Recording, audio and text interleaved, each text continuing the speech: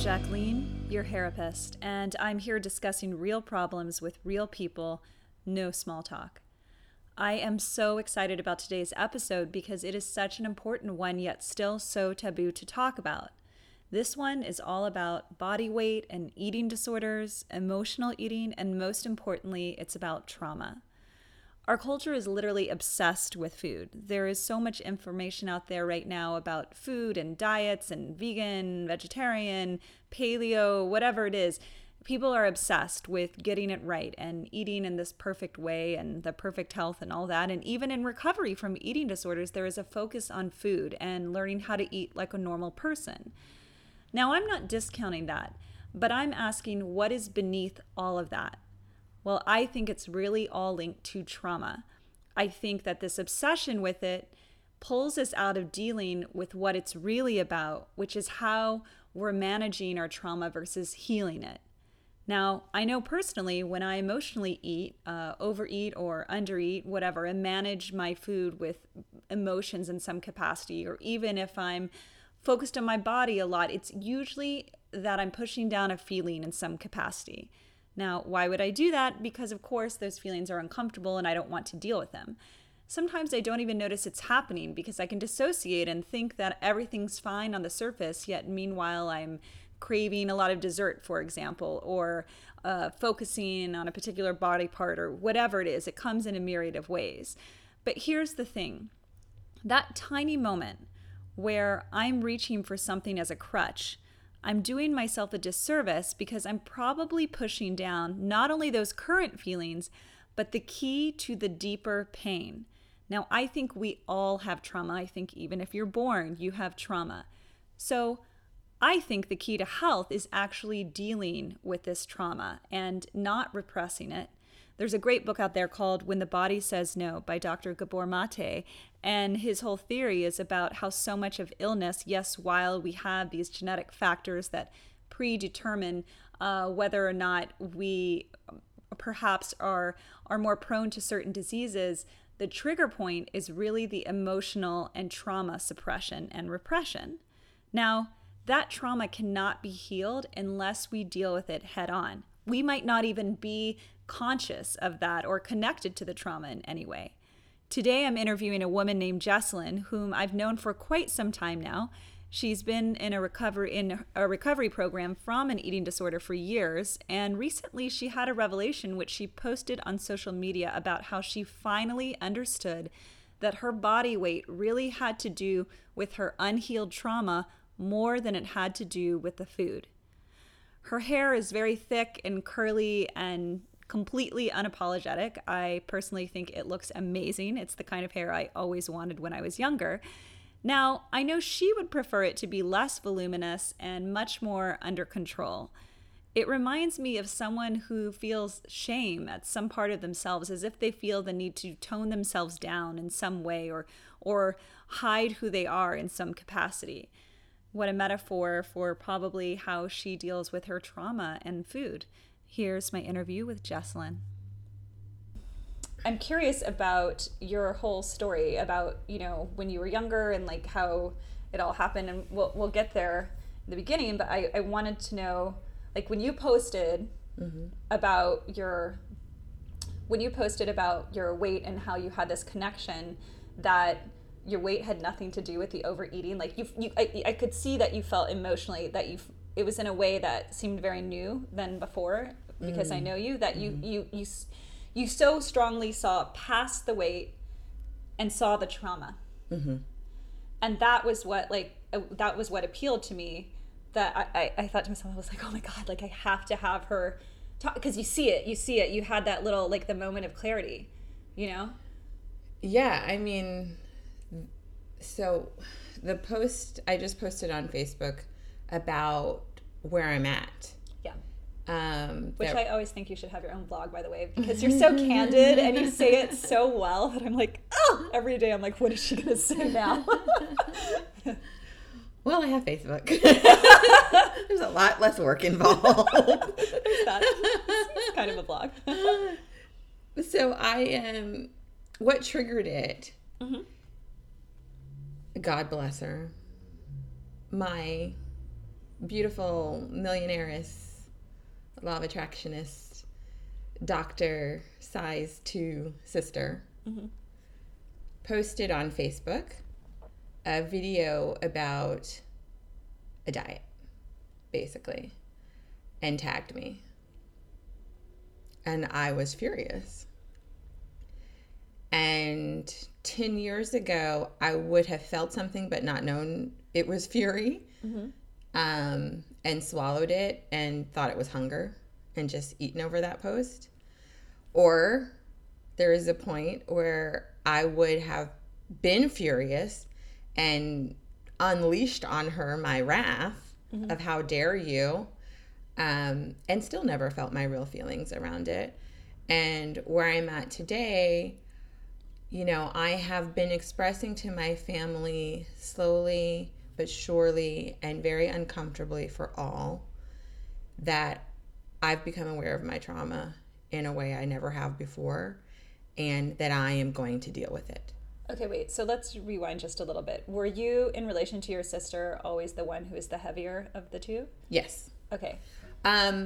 Definitely as adults. When I was a child, I wasn't heavy, but everyone was always focused on my eating because I was a compulsive overeater. Okay. Which back then they just thought I had a voracious appetite. Did you think you had an issue with food at that point? No. Yeah.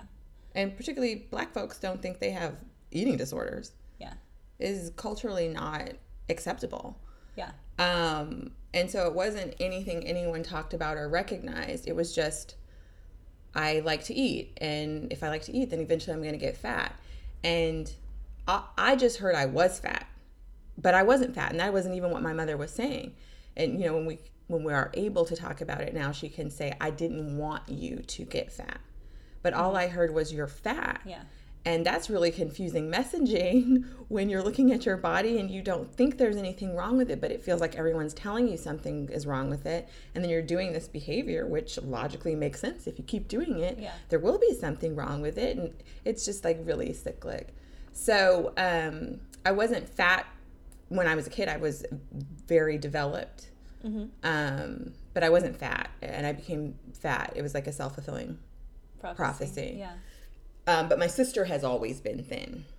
Yeah. My sister has always been very beautiful and bubbly and popular. And I imagine she was pigeonholed that way. So it's like, that's the identity that they were creating for her. She's that. And you're this. You're Jesslyn this way. And she's that way. I'm sure there was some of that. And I think we create the identities ourselves, and the identities are created for us. And it's all a big, hodgepodge, but I don't want to get too much into her inventory. I just know when your perfect, quote unquote, sister is posting about your imperfect body in such a public forum. So painful. And she had no clue, she had no clue.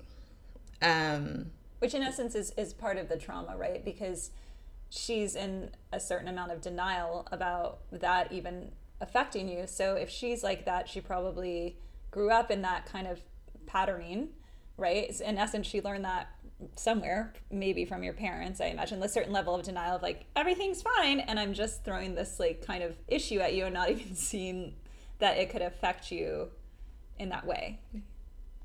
Sure. Yeah. I mean, like, I think we all have our roles, and if I were going to cast my sister in a role, I think she'd be a really great candidate for the role of happy-go-lucky, watch me tap dance, and look over here, everything's fine. Yeah. And at points in her life, she's been able to acknowledge that that's what she did when she was a kid. And then there are points in her life where I don't think she sees that as any sort of pathology. It's just her personality and the way she wants to live her life, And then it makes sense almost if she's playing that dynamic, and like you said, you're now present to the fact that your weight has to do it's a direct response to the trauma that you suffered. If her response is to check out and like kind of run away and be free, you took it on and ingested it literally to push it all down. That one I'm not following. What do you mean? So okay, so I know you a little bit, and I know some of the trauma happened to you personally, but there's also the dynamic of like family trauma and attachment, right? And if you received an insecure attachment, chances are your siblings did as well, most likely. I'm sure there are exceptions to that rule. And if her kind of emotional response to that is like, I'm fine, whatever, and she runs away and she's like, in essence, free and light, and that you, instead of responding to it that way, because that's like, it was like almost a reaction, then instead of saying, I'm fine, I'm free and light, it's like, no, nothing's fine. I'm fine on the surface, nothing's fine. I'm going to eat the feelings like with food, like push them all down. And that was your way kind of compartmentalizing it. Like she kind of like runs away and yours kind of went like internally you ran away. Like sure. I'm going to push, like literally push my feelings down. I'm going to eat my feelings. Yeah, definitely. Yeah. I think in our childhood, my sister more acted out and I more acted in. Yeah, which I think is a big thing with, eating disorders. If you're talking about overeating, well, even the other side of that, like if you're going to go extreme, like an anorexic would still be acting in because it's a way to like, you're not pushing your feelings out. You're still keeping them in. You're just not ingesting. Literally not in either. Yeah, definitely. So what kind of revelations have you had since that moment where you're like, oh, I realize this is a sign of trauma? And since which moment? Since you posted that on Facebook and you had your moment of like well, I emotionally think it's connecting. important. I'd like to talk about the revelation I had within the moment. Okay, yes, that's what I'm asking. So after my sister posted that, I was having feelings and I have enough recovery from my eating disorder to know I didn't want to eat over it. I knew I could. I know that's still a choice. I have choice every day. But I knew that wasn't a choice I wanted to make. And when I have a feeling still, it doesn't happen as much as it did before I got into recovery from my eating disorder, but hunger is an immediate after effect. It's not just, it's hard to, I think, describe to people who haven't experienced it or who haven't yet identified that they are experiencing it. But my body will feel hungry. Me too. I've had that same experience. Yeah. And, for so many years, I just listened to my body and ate. And even if I would be eating massive amounts of food, but it still felt hungry, so I kept feeding it. And it defied logic because, after a certain point, I can't possibly be hungry. But the body kept feeling it. And so I gave the body I gave the body what I thought it was telling me it needed because the world, my relationships, my family, my lovers were not giving me what I needed. I took care of me with food.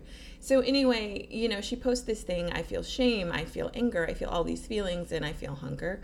I know I don't want to give in to the hunger. So then the next choice down the list is, do you want to give in to the anger? Yeah.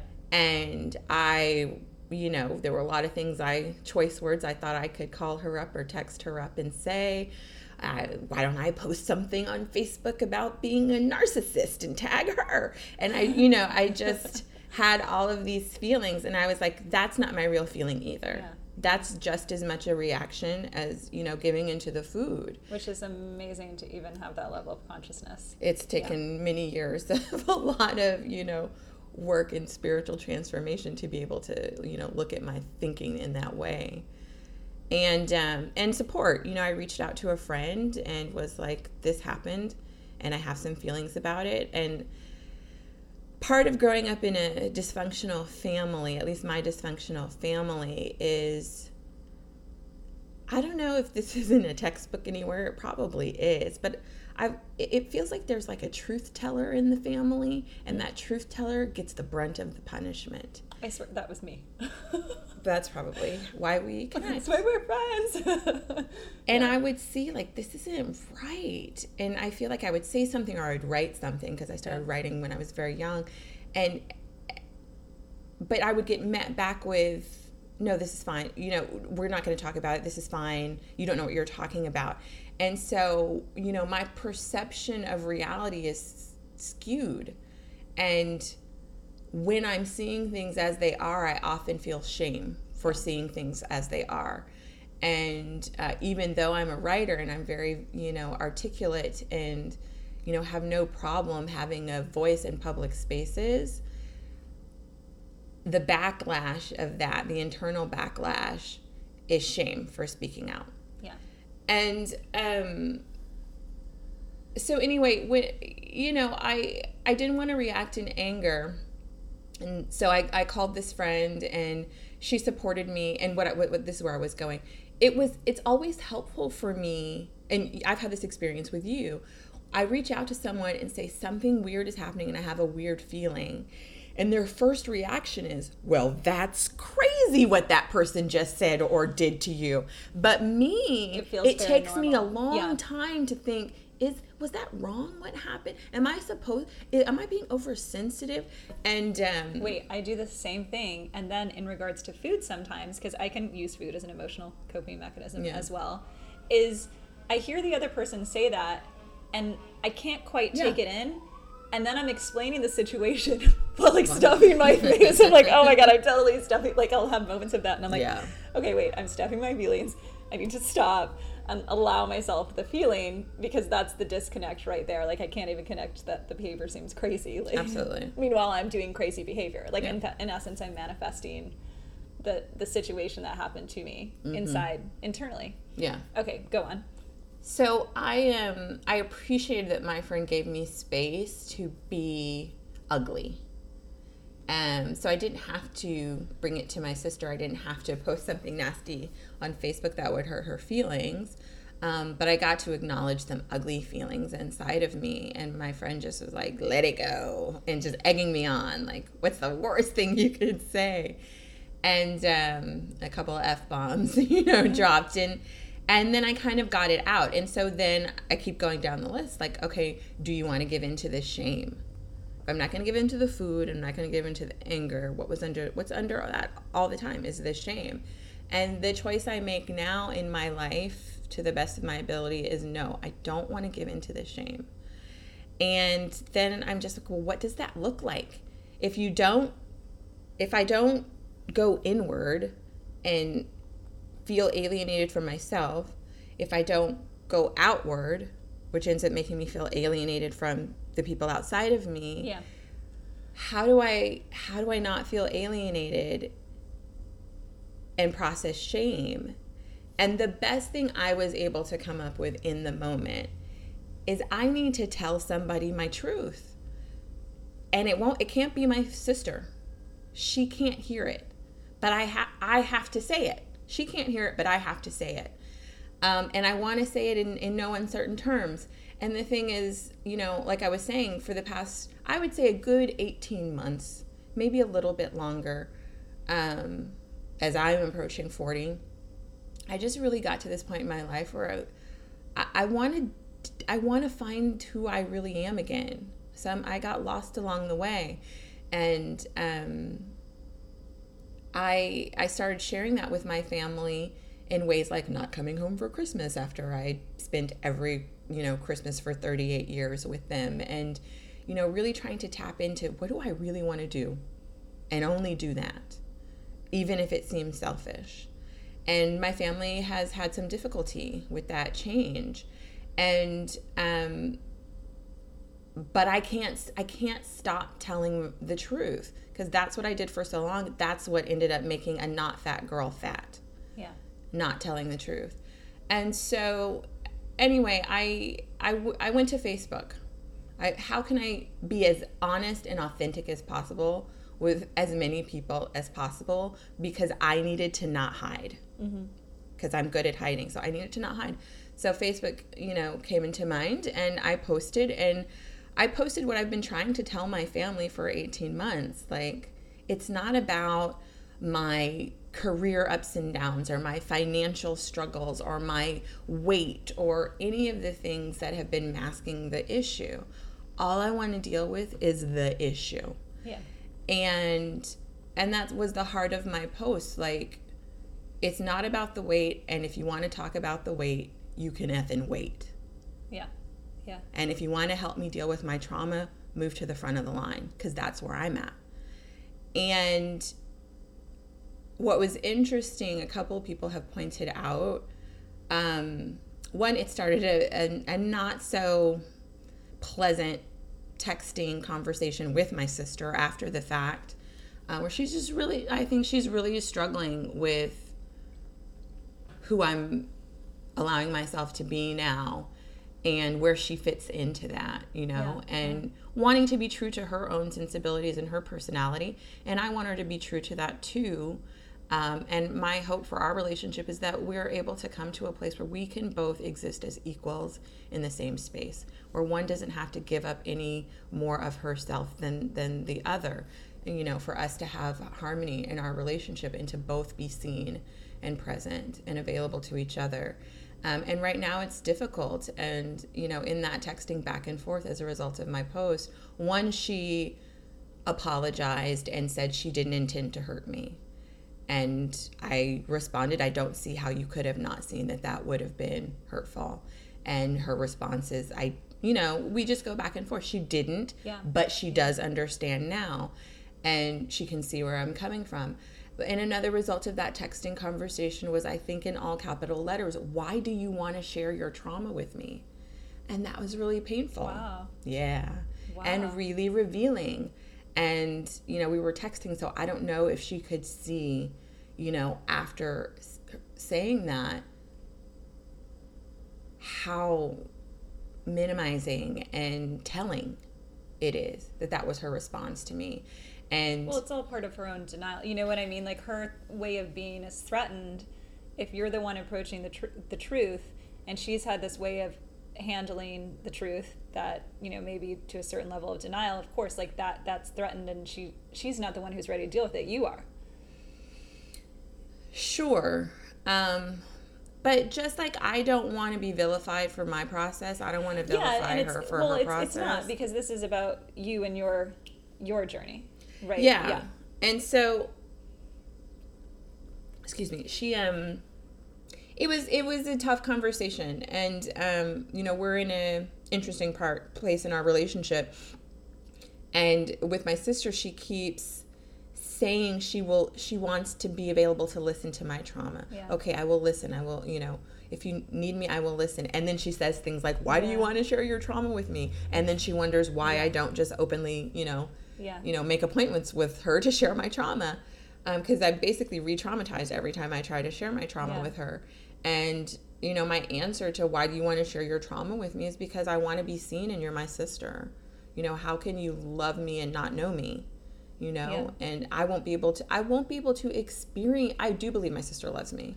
Of course, but I won't be able to experience my sister's love or anyone's love unless I feel seen. Yeah. And I do a lot to hide. So I do a lot to to sabotage my ability to experience love because I hide. But, I need to be truly known in all facets of myself for our relationship to get where I think we both want it to be.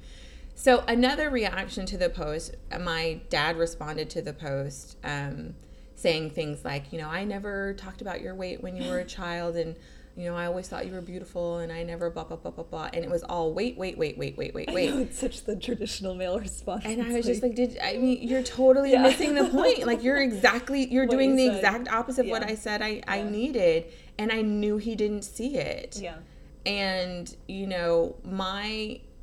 my healing allowed me then to respond to him and just say that, Dad, I know you love me and you're doing it. Yeah. You just, your idea of how you should respond to this post is to talk about my weight. Yeah. And not say a single word about my trauma.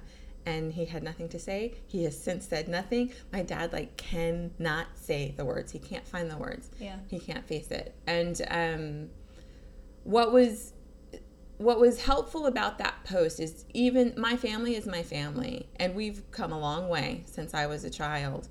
But we are who we are, and going to them for support. Sometimes I get milk. What do we say? Go to the hardware store for milk. Yeah. Sometimes sometimes they had a shipment of milk at the hardware store, and I can pick up a pint.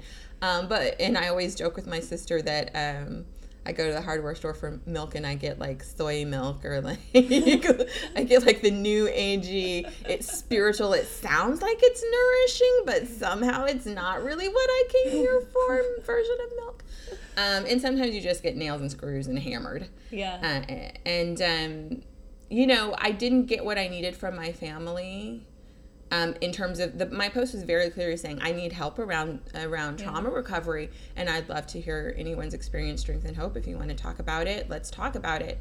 And which in essence was actually, I mean, it was the repetition of the same thing that happened when you were younger, in essence, right? I imagine like you suffered trauma, you're not allowed to express it, so you internalize it, you know, and then you suffered trauma, you expressed it, and they said no.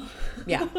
We don't want, you know, and I get why. I have compassion for it, right? Like other people don't want to admit around it because it can be very violating to their own sense of identity or feelings they don't want to feel. Like that's really scary for them, and I do have compassion for that. I understand that, which is, and also it's not even their job anymore. Like once you know, enter into adulthood, you can't go back and get this thing that you were looking for from them. Like it actually doesn't really exist in the same way because you've already been through the experience of the insecure attachment in that way. Like you can't, you have to fix it internally. That's the thing, right? Like we can't go back. Oh, damn, every time, and it's still hard to believe because I'm like, really? Maybe it'll work this time. But you know, yes and no. It's an inside job. You know, it all starts and ends with me. And I think our support systems can help. Our support systems totally help. I mean, of course, you know, that is, I mean, how many studies have been done showing that, you know, community is part of, you know, one of the keys to happiness. Like you have to have that. That might not look like your family unit. There's many other ways to get that. And that's what I got. You know, I got a lot of support from Facebook. I got a colleague, a friend, a Facebook friend. We've never met in actual person, but we've been Facebook friends for a few years, and I really respect her work. I didn't know she was a shamanic healer, and after that post, she worked with me and did a session with me. It was so productive and so helpful. Someone offered me a free EFT tapping session. Wow. Uh-huh. So many people contacted me privately and shared their own experiences with sexual abuse, with rape, with molestation, with eating disorders. And, you know, these are people that either I see in real life or I see on Facebook, and I see all the happiness, but there's a lot of trauma out there that we're not talking about. And, you know, just hearing other people say me too, and me too, and I am experiencing healing in all of these different ways. You know, that was really amazing. Even though my family couldn't give it to me, I still am getting what I needed, you know, what I need. Yeah. And that's what's most important to me. Like, I'm not in a space where I'm interested in blaming my family, though I think they still experience what's happening as a bit of blame. Yeah. Though that's not what I'm doing. No, I hear that. And it's just not, it's not interesting or productive to me to go into blaming them. But I do get to acknowledge what's real for me. Yeah. And sometimes what's real for me is behavior that I'm experiencing from my family is not okay. Okay, so let's go back to the food part of this. Yeah. Okay, the juicy part. So it occurred to me while you were talking, I remember I had this thought ages ago. I don't know if it's true or not, but, you know, eating disorder behavior, it exists in men and women, but let's just say, you know, generally speaking, as studies have shown, it's more prevalent in women than men, generally speaking. It's shifting around that, right? Like more men are coming out with like their own issues with food. I had this thought a while ago, I don't know, I'm just gonna like throw it out there, that a lot of girls with eating disorders suffered some kind of sexual trauma, and then it manifested that way because actually overeating and undereating is a way to desexualize. And I don't know if that's true, and sexual trauma can look different. Like sometimes it's just somebody, you know, it could be somebody emotionally crossing a line, not physically crossing a line, or just like feelings, vibes you took on from somebody else. Sure. And then that makes you want to, you know, draw your boundaries and push away. Yeah.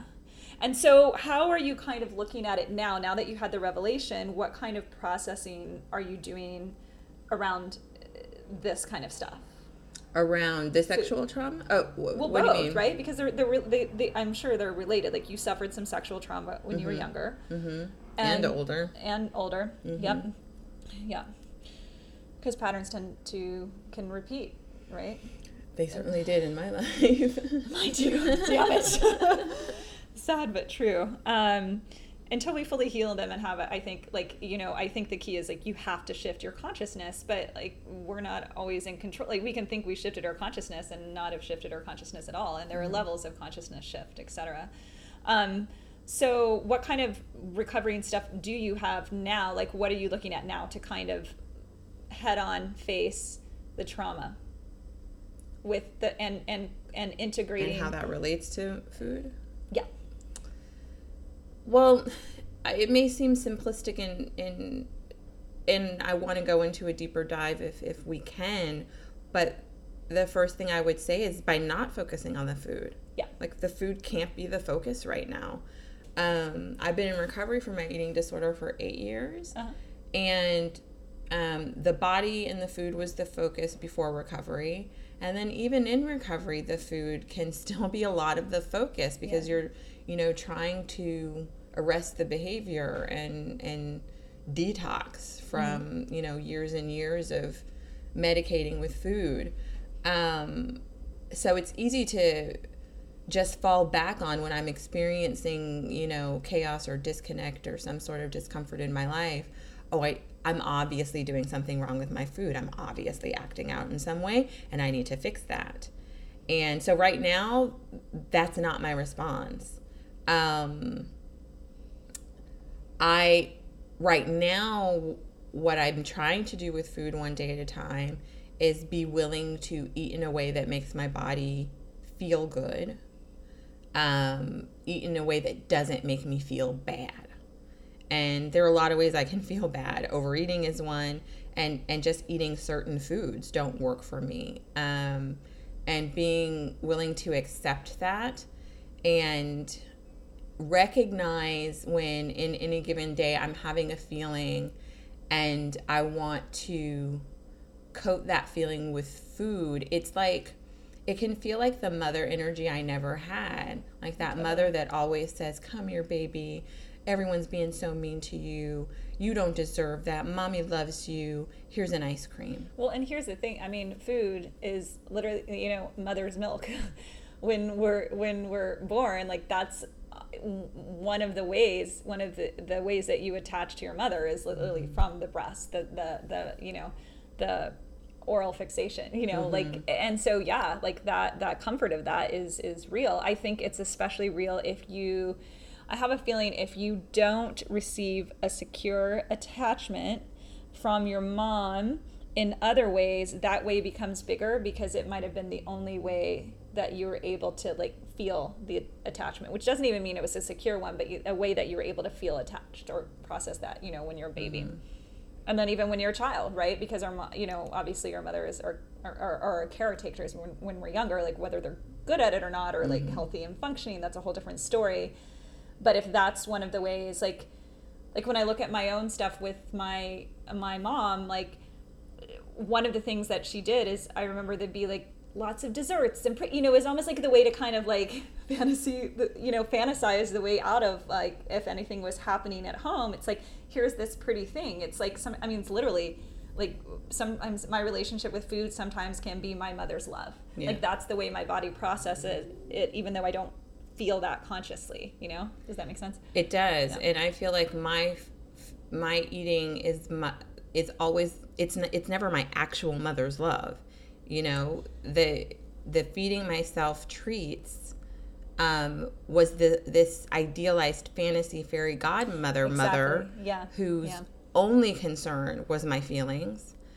And now I've noticed, I can't even say I try to do this, I've just noticed it started happening as I start to face my trauma and start to kind of differentiate from my family, that when I feel fully expressed and heard and connected, I go to the kitchen and I treat myself like like this loving mother that wants me to feel good and be healthy and like the way my food tastes. And, you know, she makes me healthy dinners and healthy snacks that involved great, yummy vegetables that, you know, taste good, and lots of fun fruits that taste good. And I get treats too, just in a way that's going to make my body feel good, not in a way that's going to make me crash and burn. Yeah.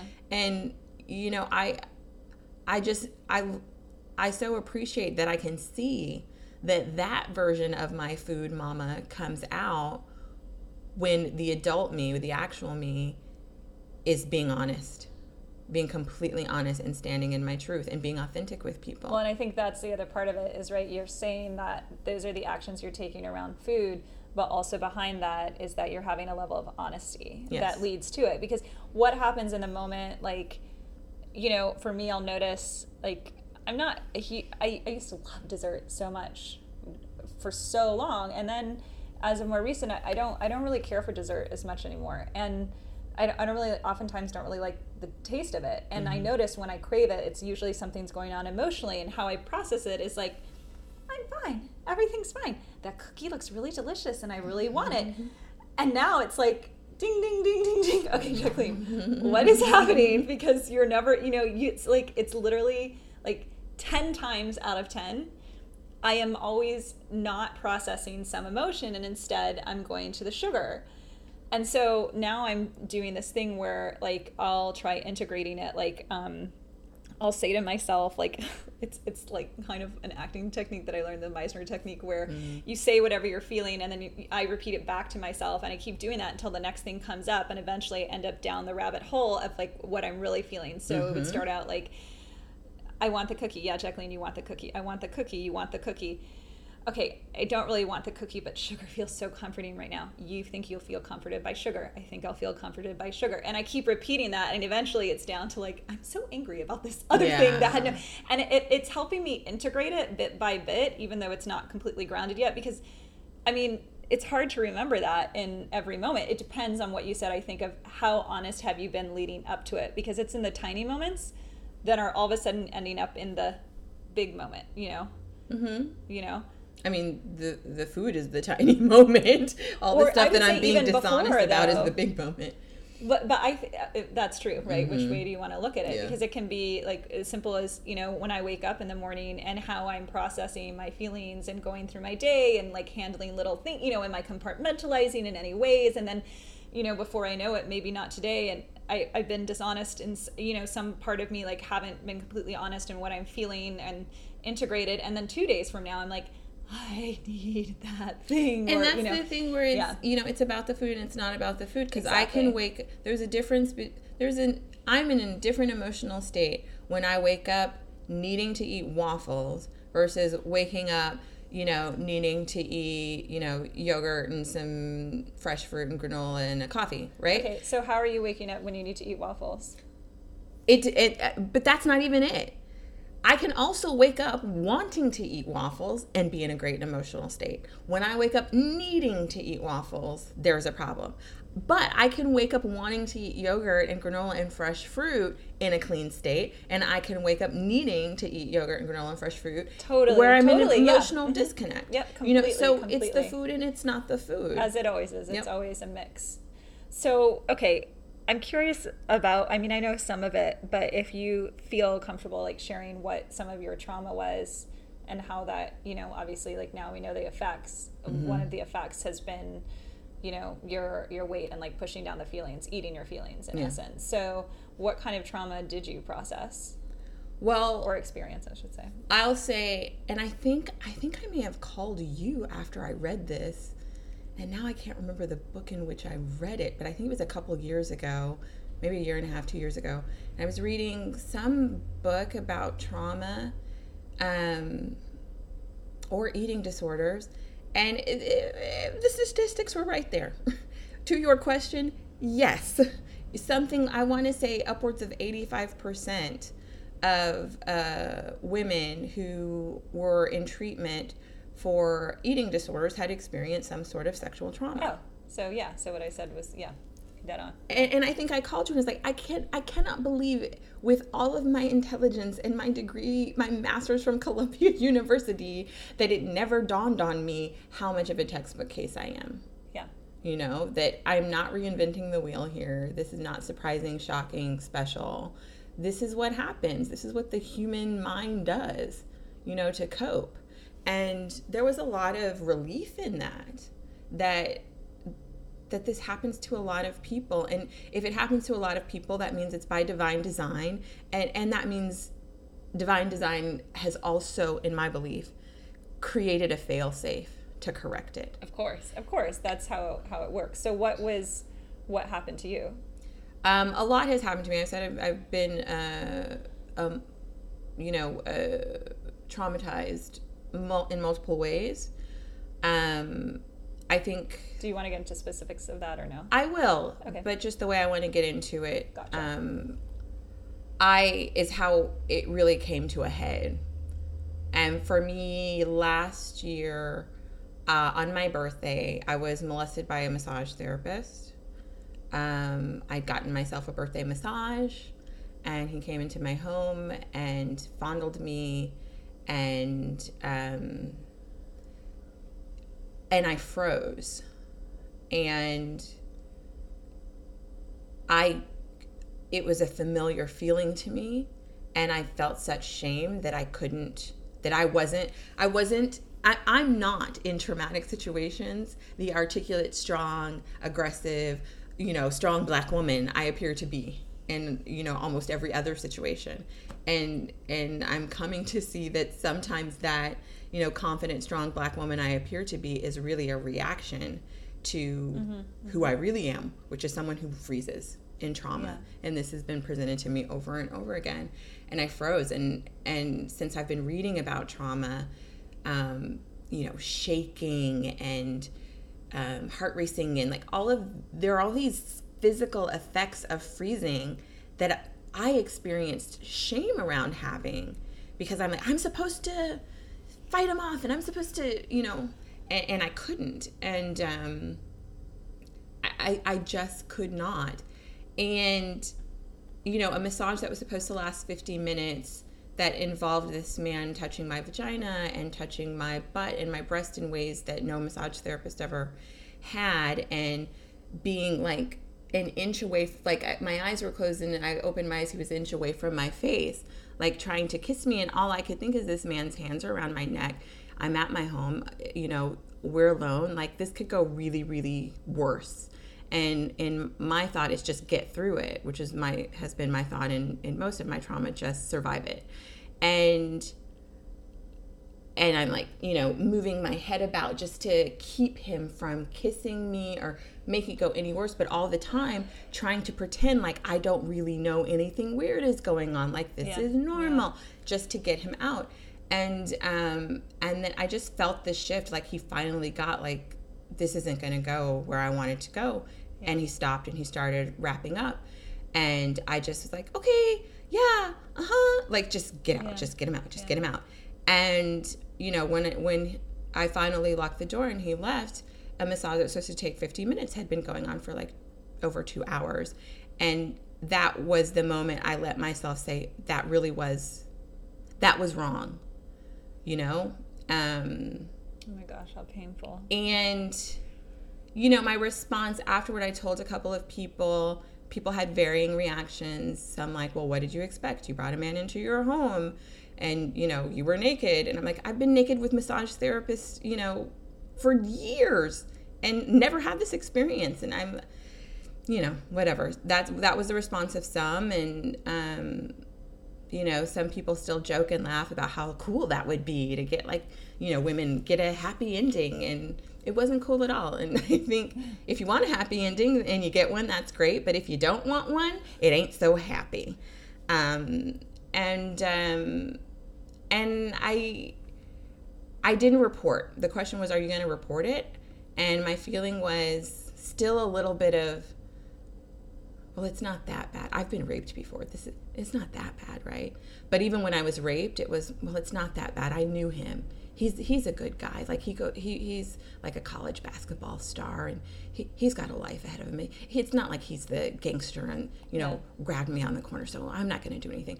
And when it happened as a kid, there's always a reason why it's not that bad.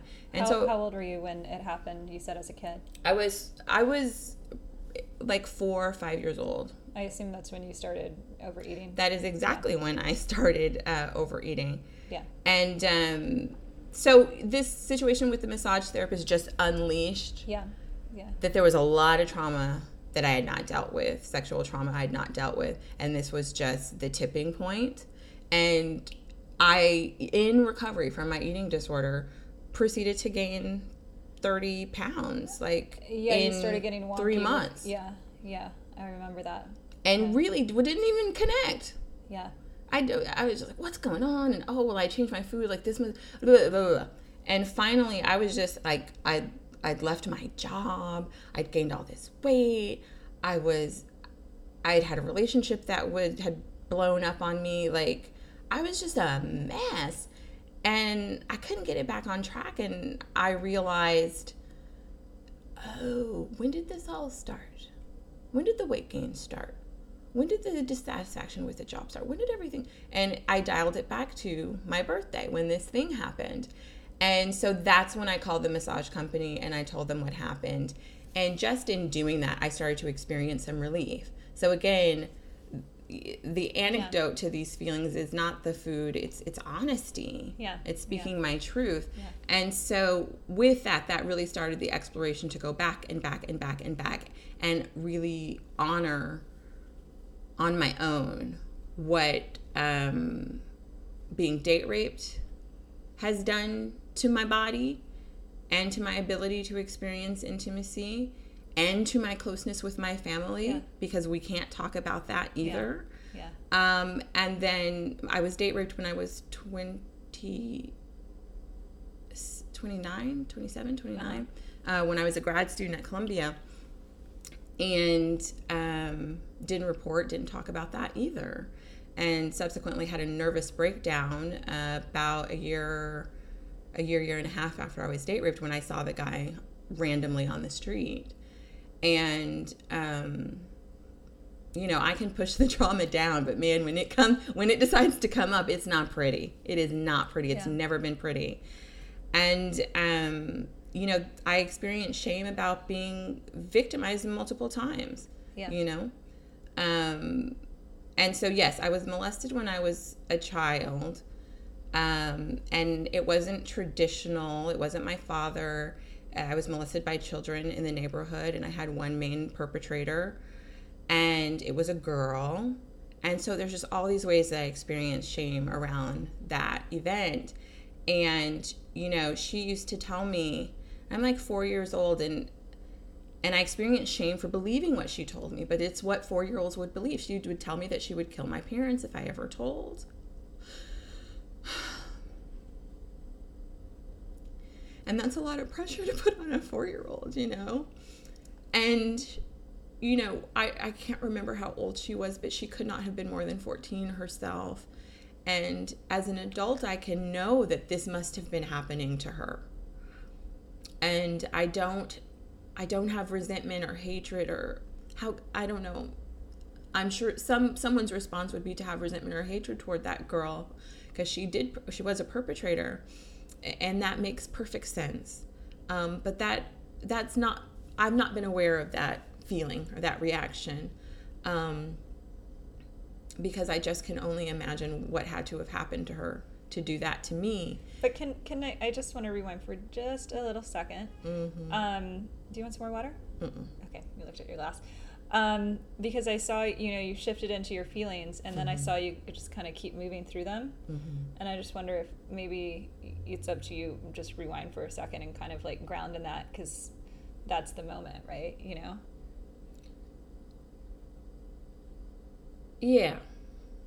Yeah. And I've been doing a lot of work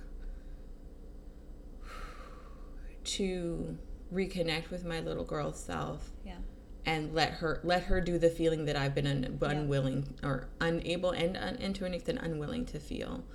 And I go back and I talk to her, and I go back to moments of, when I was being victimized, and I see that, and I see her, and I let her escape from the moment by connecting with me and telling me everything she's feeling and what she wishes she could do that she's not doing. And I can never go back and make her do. So in that moment with the girl that molested you, who threatened your family, how was your experience of processing that in the moment? Like what happened to you?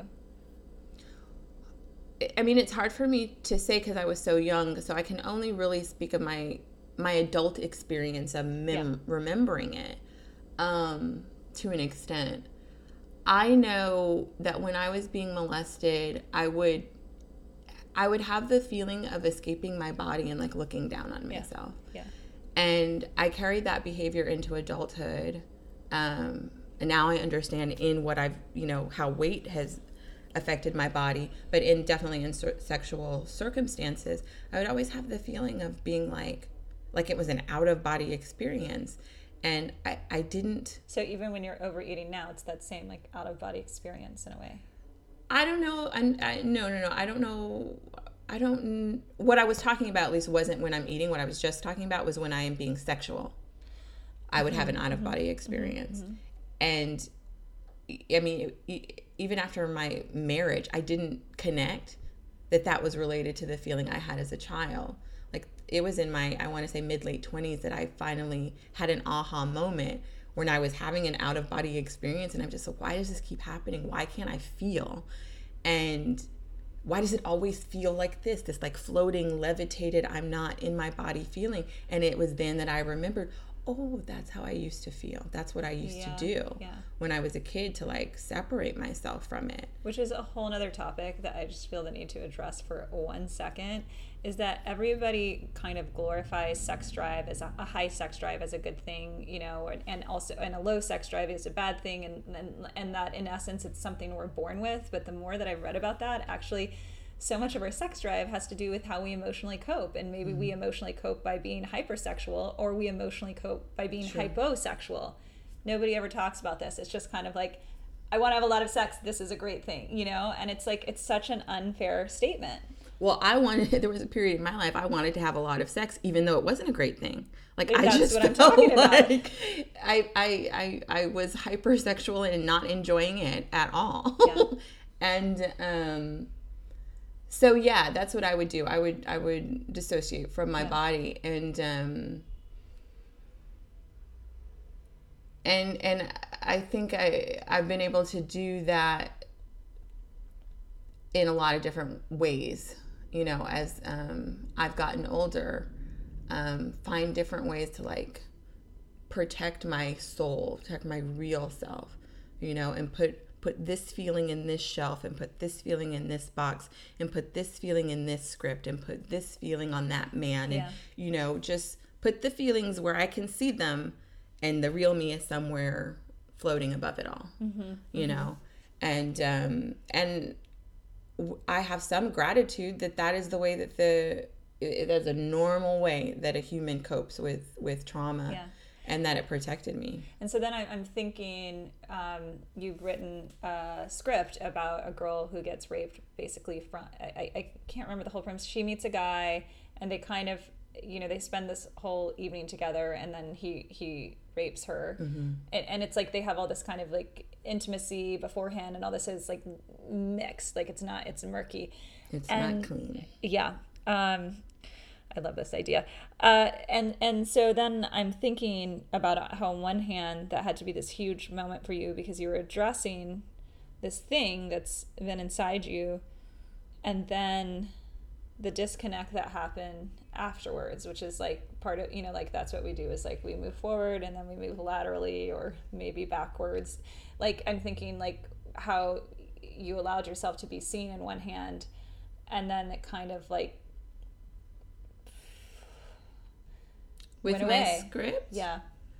Well, I wouldn't say it went away. the script came after I had called the massage company and told them about the molestation, and just started to come to terms with I need to come to terms with what's happened to me. And the script itself was just a download. I wrote the first draft in less than 12 hours. It just came to me. And in trying to get it made and raise money, I became very visible, and, trying to fundraise through a Kickstarter, putting out all these videos, and I'm like talking about it and writing about it and connecting with, blogs and organizations that help survivors. And like, I was very out there, and it was very painful. It was very painful. I'd do a video and like put it out, and then I would like curl up in a ball and feel like someone had ripped off all my skin. And I was like that for 60 days because that's how long my Kickstarter was. And so since then, which really I did that from November 11th to January 10th ish. Since then, it's just been, in a way, my Kickstarter wasn't successful. I haven't gotten funding for the film. And I just have to imagine that's also divine grace. I still want to make that film. I think it's an important topic, and I think the way that my script is dealing with it is really artful and nuanced, and not something that we see a lot. Well, what I was trying to get at, because like I said, I also think the idea, I mean, it's amazing, it's brilliant, and I know you're a brilliant writer because I've read your stuff. Very talented, and was more like this certain amount of visibility, right, which was major progress for you, and then the backlash. But that's what I'm saying, that I think it's maybe divine grace that I didn't get funding right then, because I still needed to deal with the things that script was bringing up in me. And so that's what I'm doing. And so, I mean, on the outside, it may seem like I'm not being as visible because I'm not like posting I survived rape.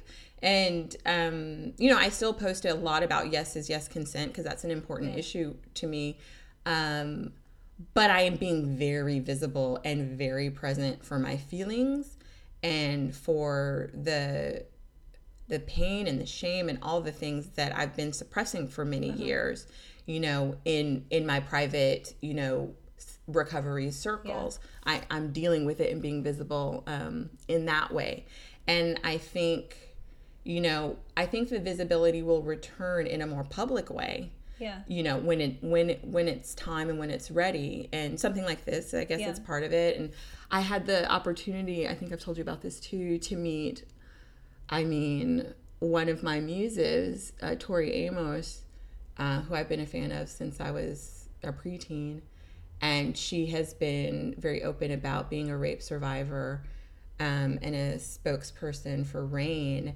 And I got to meet her and connect with her and ask her, what is it like to feel like you have something to share? You've experienced this trauma. You have a take on it you feel is important to give to the world, and you're doing it, but you're also at the same time healing from it, and in the thick of it, in the murk of it. And like, how do you show up for service in your trauma and still show up for yourself and self-care?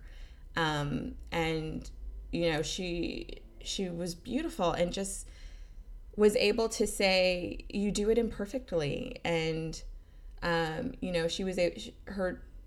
she's been a survivor of this trauma for double-digit years, for decades. And she was able to say to me, in a public space, so I feel comfortable saying it here, that in the beginning it wasn't easy. And in the beginning she had a lot of trouble with it. And it's gotten easier because she's, practiced and healed a lot. And she really said, she's just so amazing. She talked about being a channel, that when you get to move into service and that kind of public visibility with trauma, it's not about me needing to fix anyone. It's not that I have this message that's going to heal someone. And it's not, I think at some point it can't be about me sharing it as healing me. Like at some point that also stops. And she just talked about, you become a vessel for something higher than any of us. than the artist or the person who is receiving the art to flow through, so that that higher power is what's doing the healing, for everyone involved. Yeah.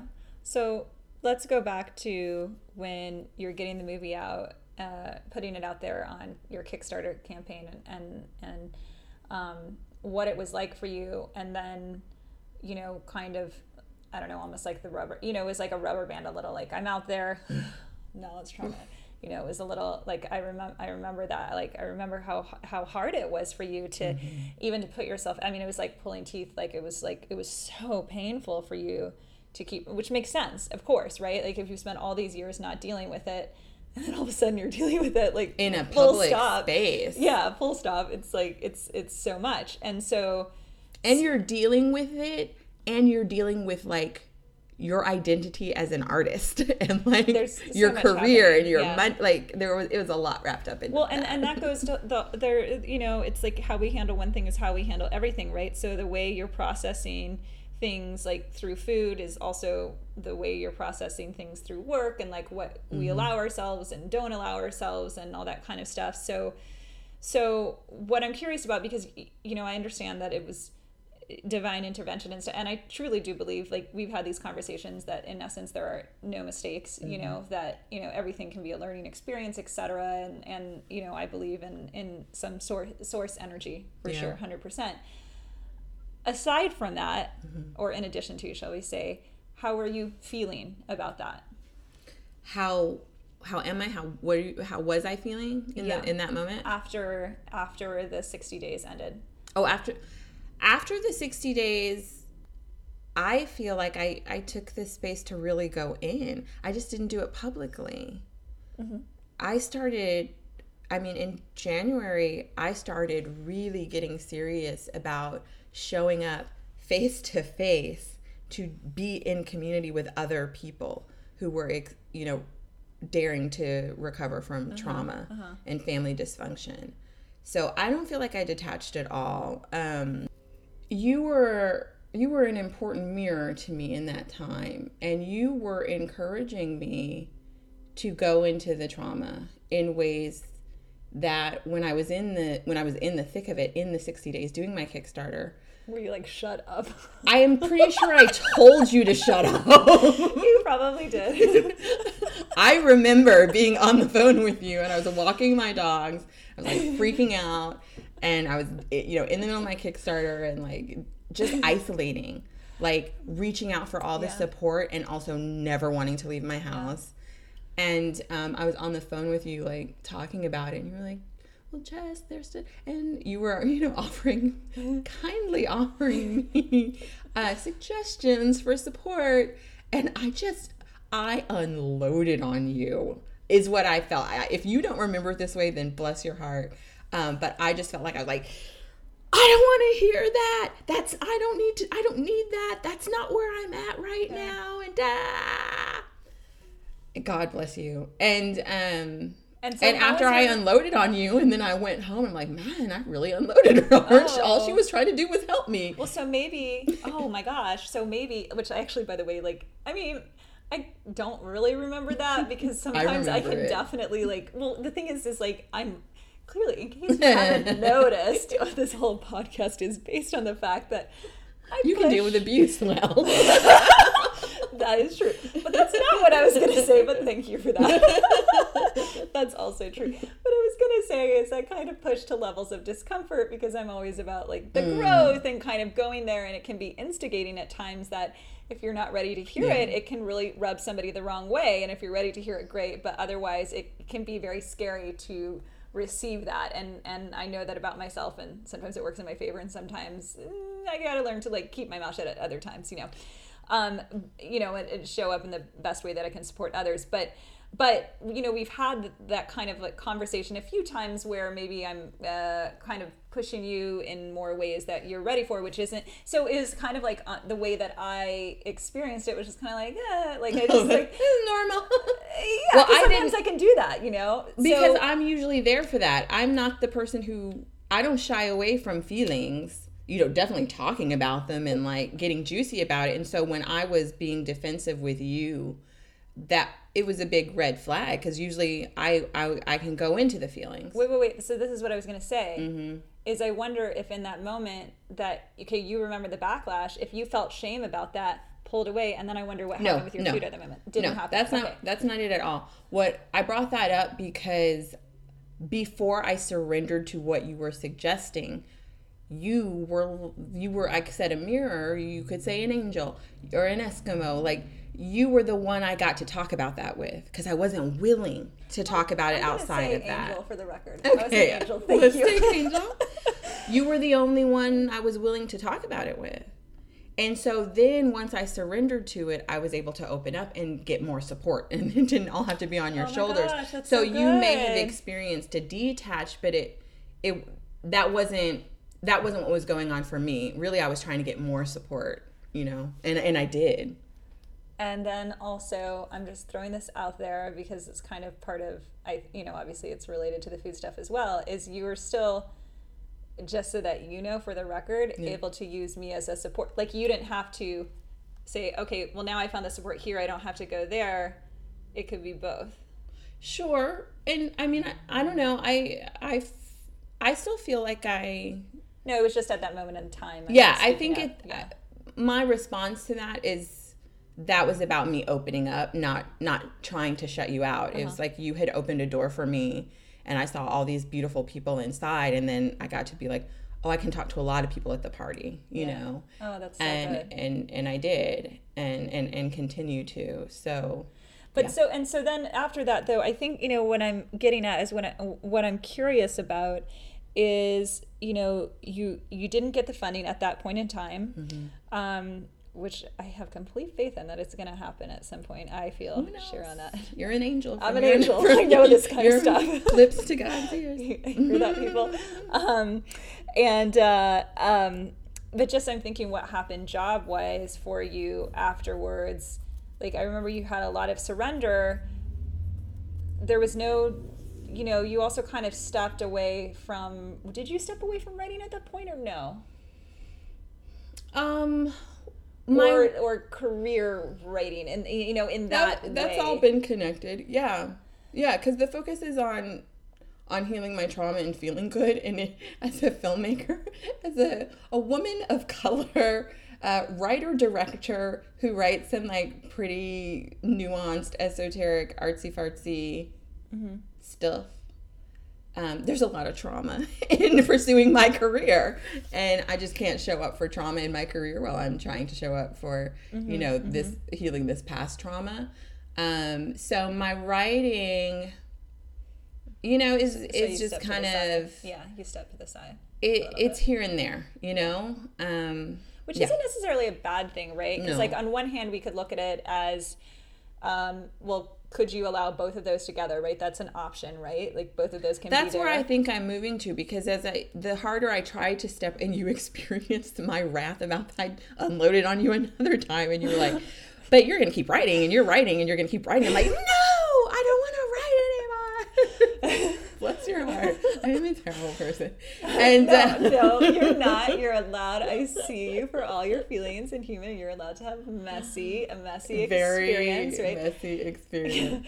So I tried to do a hard turn away from it, and early this year, and it's just not only do so many people identify me as a writer, and they do.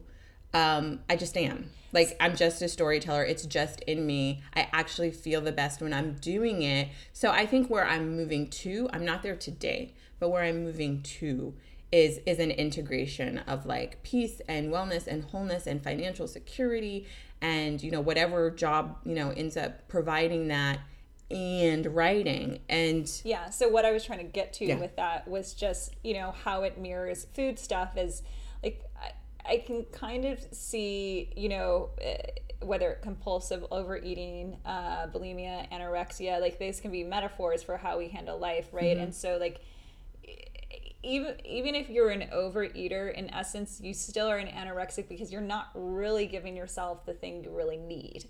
And the thing you really need, right, is the love, the validation for being seen, right? And so you stepping away in that moment, which I see that you already get this, that you stepping away was like helpful and also anorexic, and your goal is to, like, in the sense of, like, on one hand you're giving yourself what you need. Ultimately the idea would be to give yourself fully what you need, fully integrated, like the work and the feelings, like both can happen, you know? I hear what you're saying, and I think there's a lot of truth to it. And I don't think I think it's more complex than that.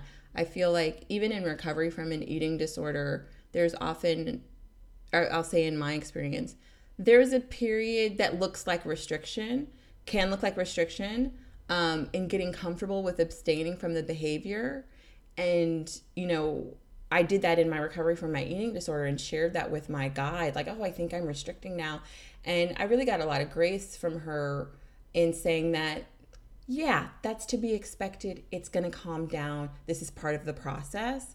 And so me stepping away initially, the way I experienced it was like that first step in detoxing, career vision detox.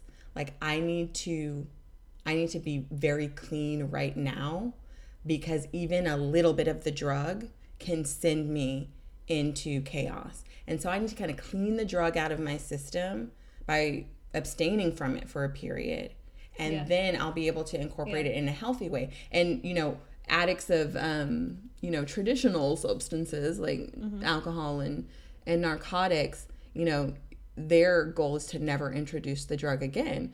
But addicts to food and process and that sort of thing, my goal is to incorporate, you know, the process in a way that's healthy, because I use the process in a way that's unhealthy. I don't get to get rid of the process altogether. Yeah. I get to have a healthy relationship with the process. So I had to, you know, clean the drug out of my system for a bit so I can now have a hope of having a healthier relationship with my art. Why did you bring in this book, Hunger by Roxane Gay? Okay.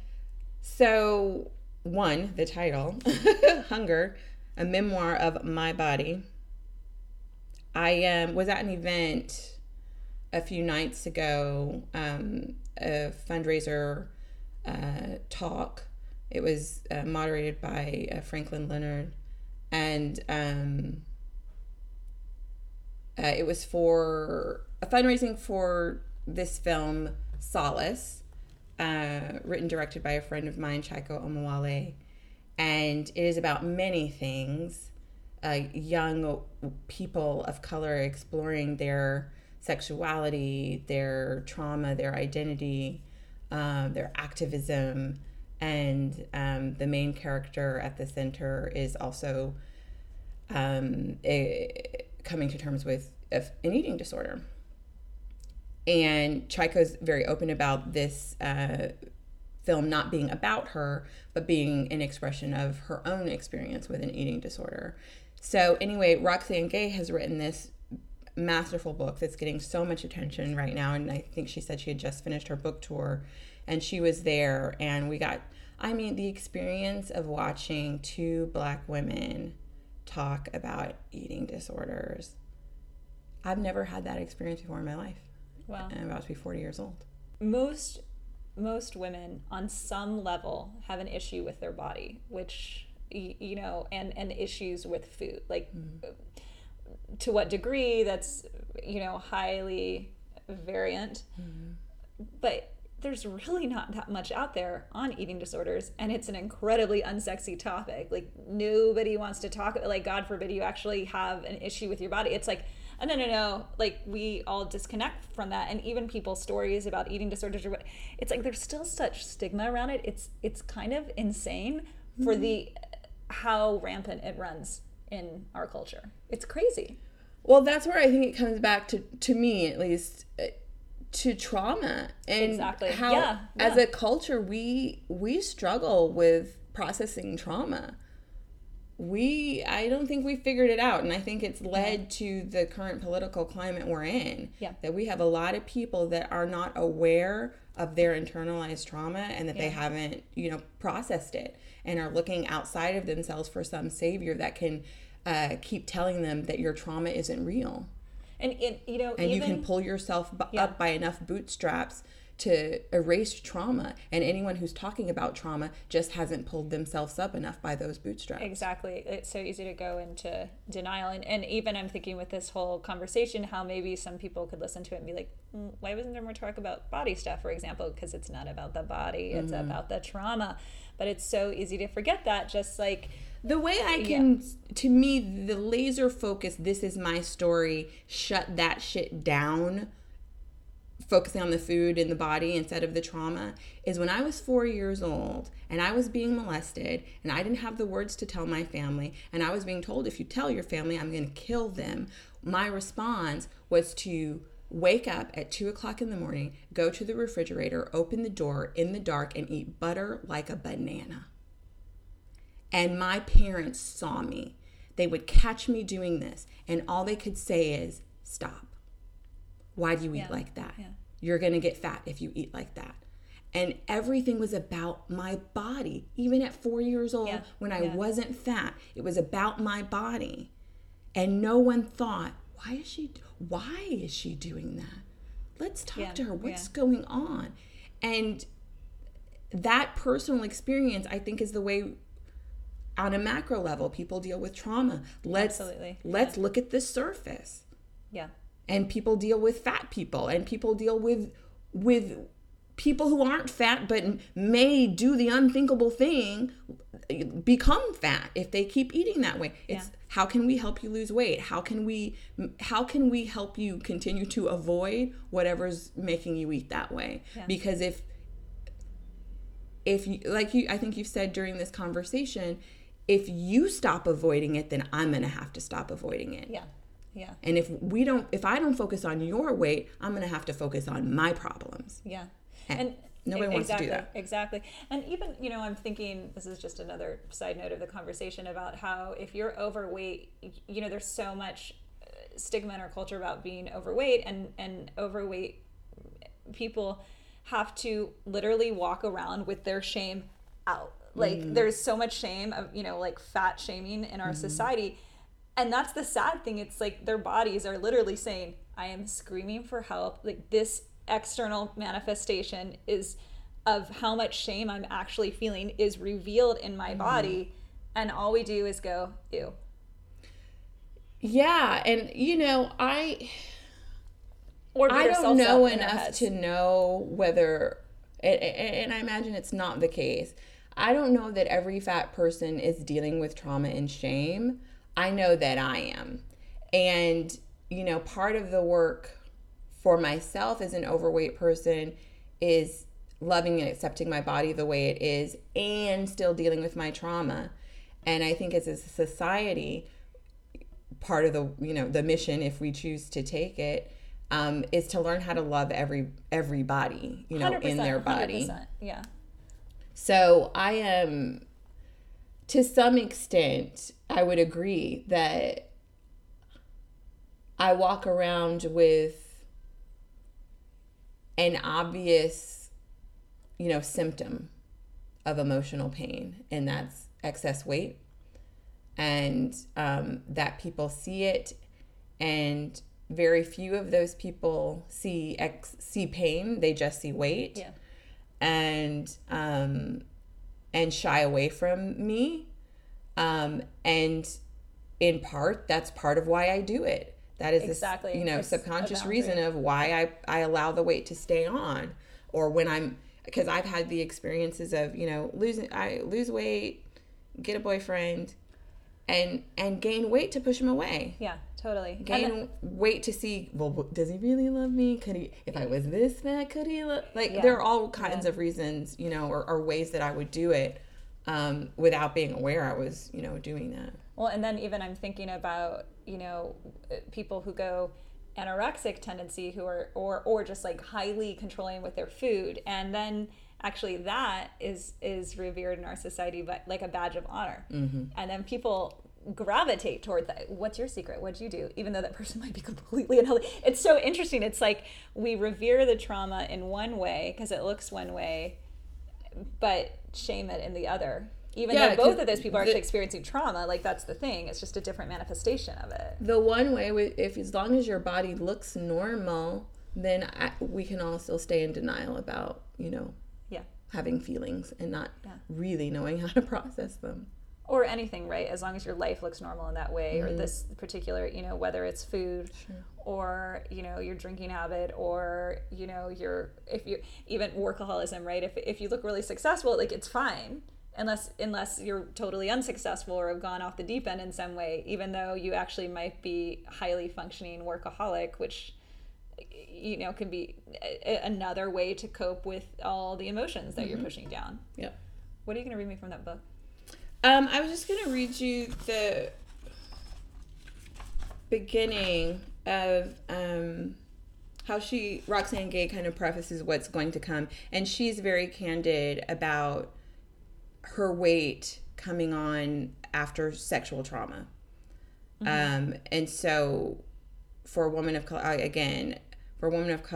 to be able to talk about sexual trauma and the body, I mean, it's just like, she's a first, and she's saying she's sick of being a first, and if she's going to be a first, she wants to make sure she's not the last. So it's her desire to really open up a channel of communication and expression for other people to share their stories, which she acknowledges is not going to be the same as hers. And that's great, that we all get to share different stories. Wait, before you go into that, I'm curious about, like, I know you've mentioned some things about how being a Black woman and discussing weight and eating disorder, and it's all taboo, uncomfortable. I don't know quite the right adjective for that, but I'm just wondering if you have any other experiences that you want to share on that, or thoughts or kind of observations, because as a white woman, I do not know how your experience is in your in Black culture to have that. I only know as a white woman, like, what that looks like. Yeah. Well, I mean, I think a lot of us, no matter what race we are, don't have the language or the wherewithal to acknowledge what is happening and what we're doing when we're young. If you have any sort of disordered behavior. But if I imagine if you can think back to childhood and after school specials and a very special, episode of, what was that? I don't know. I'm thinking of this show, My Two Dads. I don't know why that came up. Loved that show. Or It's a Small Wonder. Do you remember that show? Yes. Like, they were always little white girls or white teenage girls. What was it? The episode of Saved by the Bell when she was having diet pills. It was always a white girl who was able to tell the story, of an eating disorder. And so I imagine even if there were young white girls at home not having the language to articulate what was going on with them in their house, they were seeing someone who looked like them talk about it. And I was never seeing anyone who looked like me talk about it.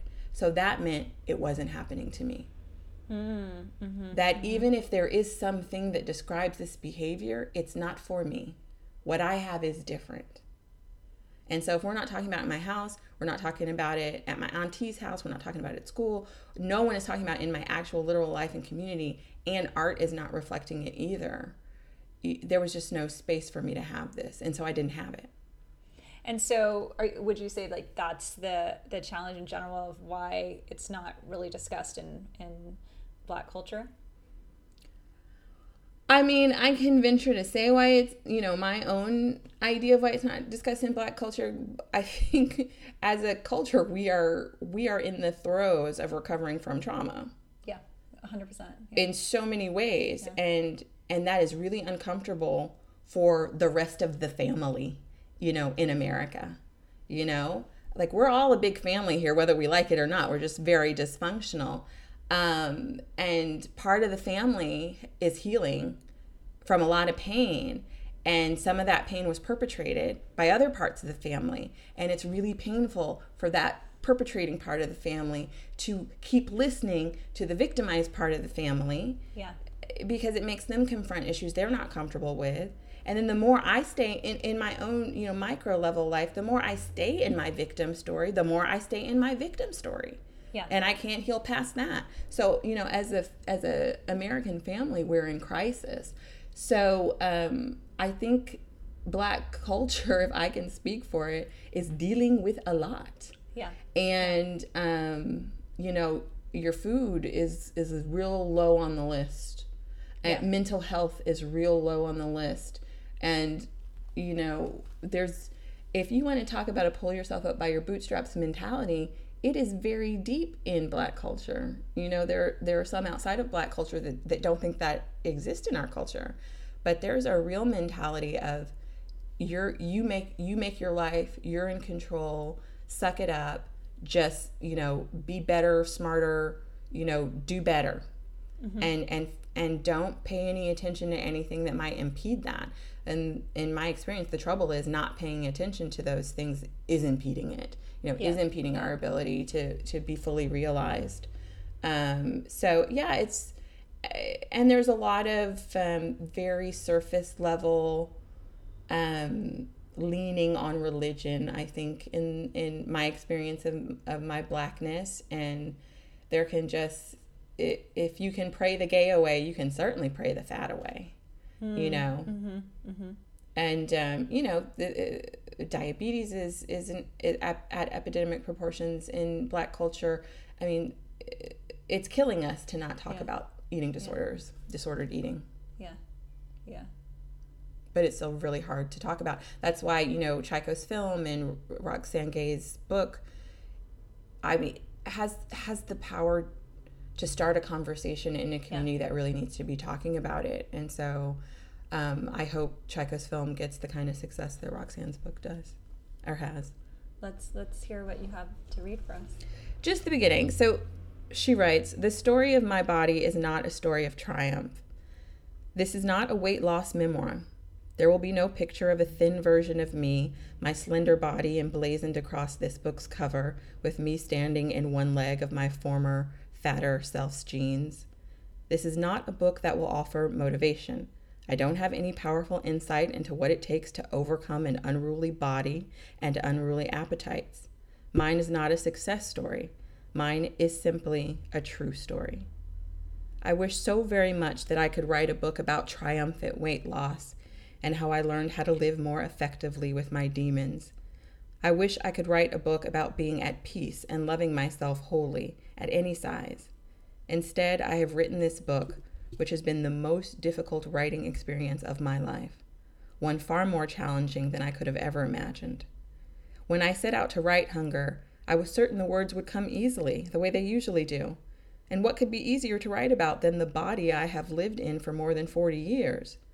But I soon realized I was not only writing a memoir of my body, I was forcing myself to look at what my body has endured, the weight I gained, and how hard it has been to both live with and lose that weight.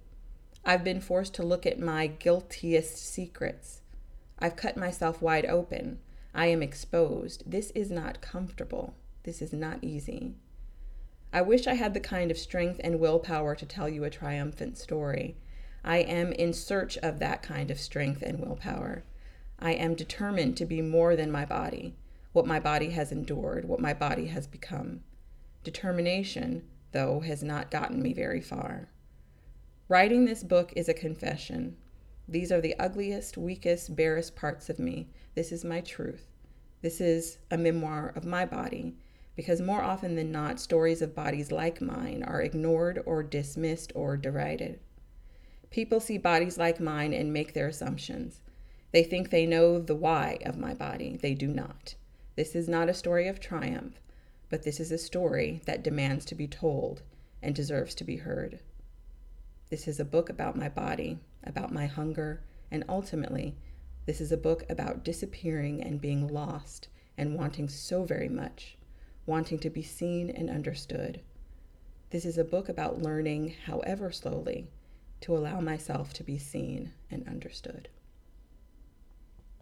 Wow. Yeah. So powerful. And I could hear while you were reading it, I could hear in your ear the trauma in your own voice as you were reading it. Like I could hear it bubble up, you know, how deeply you related to it. And I do as well. I mean, she couldn't have said it better. I mean, so eloquent. I love this topic. This is one that nobody ever wants to talk about, and it's such a big one. Trauma and the body. Jessalyn Berry, the talented writer, thank you so much for talking to me. Just fascinating as usual. Thank you. This is a great conversation.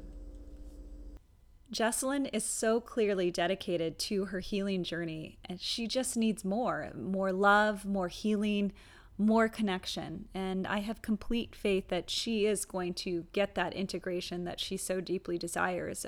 I love how we touched upon trauma and shame and culture and the effect that all of these things can have on our bodies. Now, while editing this episode, it occurred to me that, of course, there are varying degrees of sexual trauma. And in essence, most of us, especially women, have all experienced some sort of sexual trauma. Imagine a world where instead of us talking about what we ate and the guilt we felt about it when we ate it or whatever it looks like, instead of talking about the food, we talked about what we were feeling and what happened to us. Imagine what that world would look like. I'm Jacqueline, the Therapist. Thank you for listening.